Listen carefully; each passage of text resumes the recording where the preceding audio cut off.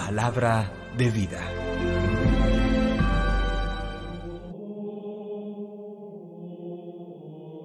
De la carta a los Hebreos, capítulo 13, versículos 1 al 8. Hermanos, conserven el amor fraterno, y no olviden la hospitalidad. Por ella algunos, sin saberlo, hospedaron a ángeles. Acuérdense de los presos como si estuvieran presos con ellos, de los que son maltratados como si estuvieran en su carne. Que todos respeten el matrimonio, el lecho nupcial, que nadie lo mancille, porque a los impuros y adúlteros Dios los juzgará. Vivan sin ansia de dinero, contentándose con lo que tengan, pues Él mismo dijo: Nunca te dejaré ni te abandonaré. Así tendremos valor para decir: El Señor es mi auxilio, nada temo. ¿Qué podrá hacerme el hombre? Acuérdense de sus guías que les anunciaron la palabra de Dios. Fíjense en el desenlace de su vida e imiten su fe. Jesucristo es el mismo ayer y hoy y siempre. Palabra de Dios. Te alabamos, Señor. Salmo 27. El Señor es mi luz y mi salvación. El Señor es mi luz y mi salvación. ¿A quién temeré? El Señor es la defensa de mi vida. ¿Quién me hará temblar? El Señor es mi luz y mi salvación. Si un ejército acampa contra mí, mi corazón no tiembla. Si me declaran la guerra, me siento tranquilo. El Señor es mi luz y mi salvación. Él me protegerá en su tienda el día del peligro, me esconderá en lo escondido de su morada, me alzará sobre la roca. El Señor es mi luz y mi salvación. Tu rostro buscaré, Señor. No me escondas tu rostro. No rechaces con ira a tu siervo, que tú eres mi auxilio, no me deseches. El Señor es mi luz y mi salvación. Del Santo Evangelio según San Marcos, capítulo 6, versículos 14 al 29. En aquel tiempo, como la fama de Jesús se había extendido, el rey Herodes oyó hablar de él. Unos decían: Juan el Bautista ha resucitado de entre los muertos, y por eso las fuerzas milagrosas actúan en él. Otros decían: es Elías. Otros: es un profeta como los antiguos. Herodes al oírlo decía: es Juan, a quien yo decapité, que ha resucitado. Es que Herodes había mandado prender a Juan y lo había metido en la cárcel encadenado. El motivo era que Herodes se había casado con Herodías, mujer de su hermano Filipo, y Juan le decía que no le era lícito tener a la mujer de su hermano. Herodías aborrecía a Juan y quería matarlo, pero no podía, porque Herodes respetaba a Juan, sabiendo que era un hombre justo y santo, y lo defendía. Al escucharlo, quedaba muy perplejo, aunque lo oía con gusto. La ocasión llegó cuando Herodes, por su cumpleaños, dio un banquete a sus magnates, a sus oficiales y a la gente principal de Galilea. La hija de Herodías entró y danzó, gustando mucho a Herodes y a los convidados. El rey le dijo a la joven: pídeme lo que quieras, que te lo daré. Y le juró: te daré lo que me pidas, aunque sea la mitad de mi reino. Ella salió a preguntarle a su madre: ¿qué le pido? La madre le contestó: la cabeza de Juan el Bautista. Entró ella enseguida a toda prisa, se acercó al rey y le pidió: quiero que ahora mismo me des en una bandeja la cabeza de Juan el Bautista. El rey se puso muy triste, pero por el juramento y los convidados no quiso desairarla. Enseguida le mandó a uno de su guardia que trajese la cabeza de Juan. Fue, lo decapitó en la cárcel, trajo la cabeza en una bandeja y se la entregó a la joven. La joven se la entregó a su madre. Al enterarse sus discípulos, fueron a recoger el cadáver y lo pusieron en un sepulcro. Palabra del Señor. Gloria a ti, Señor Jesús. La primera lectura de la carta a los Hebreos en el capítulo 13 nos presenta una serie de sencillas instrucciones que, dichas hace 2000 años, igualmente son perfectamente aplicables en el hoy de nuestra vida, en este siglo XXI. En efecto, en una primera instrucción, el autor de la carta a los Hebreos nos invita a conservar el amor fraterno, a no olvidar la capacidad de acogida y hospitalidad frente a las personas que pasan por nuestra vida, y nos recuerda que por esa hospitalidad algunos recibieron sin saberlo la visita de unos ángeles, haciendo reminiscencia de textos bíblicos del Antiguo Testamento. Pero en una segunda instrucción se nos invita a no ser indolentes frente al sufrimiento de los demás, y nos invita a acordarnos de los que están presos en las cárceles. Los centros de reclusión han existido siempre. Ustedes saben que siempre ha habido inocentes en las prisiones. ¿Alguna vez te has tomado el trabajo, por lo menos, de orar por los encarcelados? Durante 8 años de mi vida sacerdotal, colaboré pastoralmente, asistiendo los días domingos a la cárcel más grande de mi ciudad, Medellín.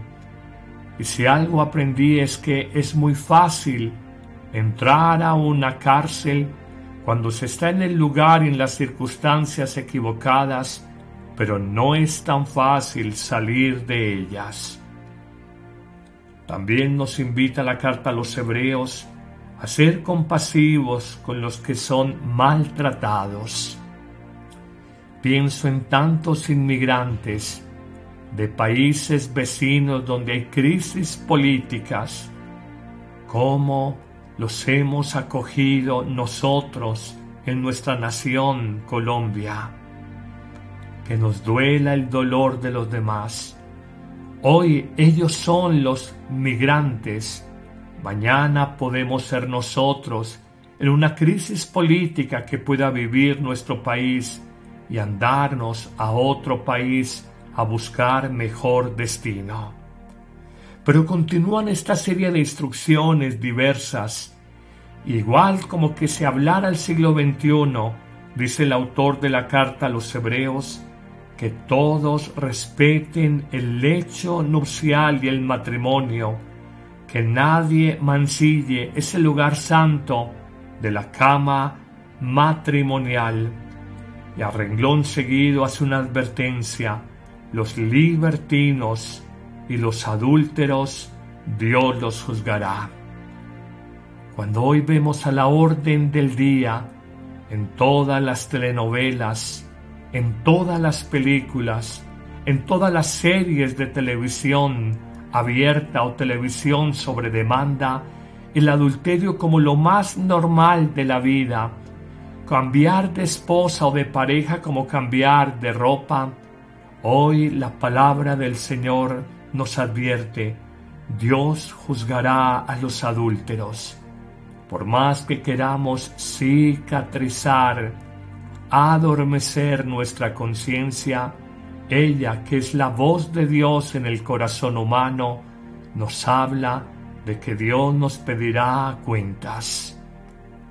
Pero avanzamos sobre estas sencillas y diversas instrucciones que presenta la carta a los Hebreos, y dice: hace 2000 años, aplicado al hoy del siglo XXI, vivan sin ansia de dinero, contentándose con lo que Dios les ha dado, porque el mismo Dios les ha hecho una promesa: nunca te dejaré ni te abandonaré.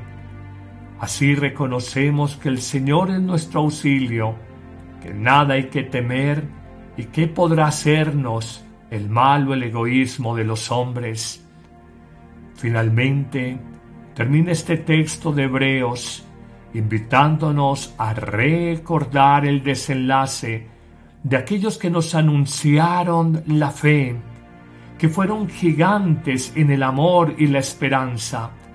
Y pensamos en un Juan el Bautista del que se habla precisamente en el Evangelio de hoy, y el martirio que injusta y canallamente realiza Herodes, decapitándolo simplemente por complacer el capricho de una veleidosa adolescente que danzaba frente a él, Salomé, descubrimos cómo el mismo Herodes, al escuchar las palabras de Jesús, piensa que es el mismo Juan Bautista decapitado que está hablando y que ha resucitado, para descubrirnos que el final de los justos, de un Juan el Bautista o de cualquiera que anuncie la palabra de Dios, no es la muerte, la destrucción de su vida, sino por el contrario, la resurrección definitiva con Dios en el cielo, y aún la vida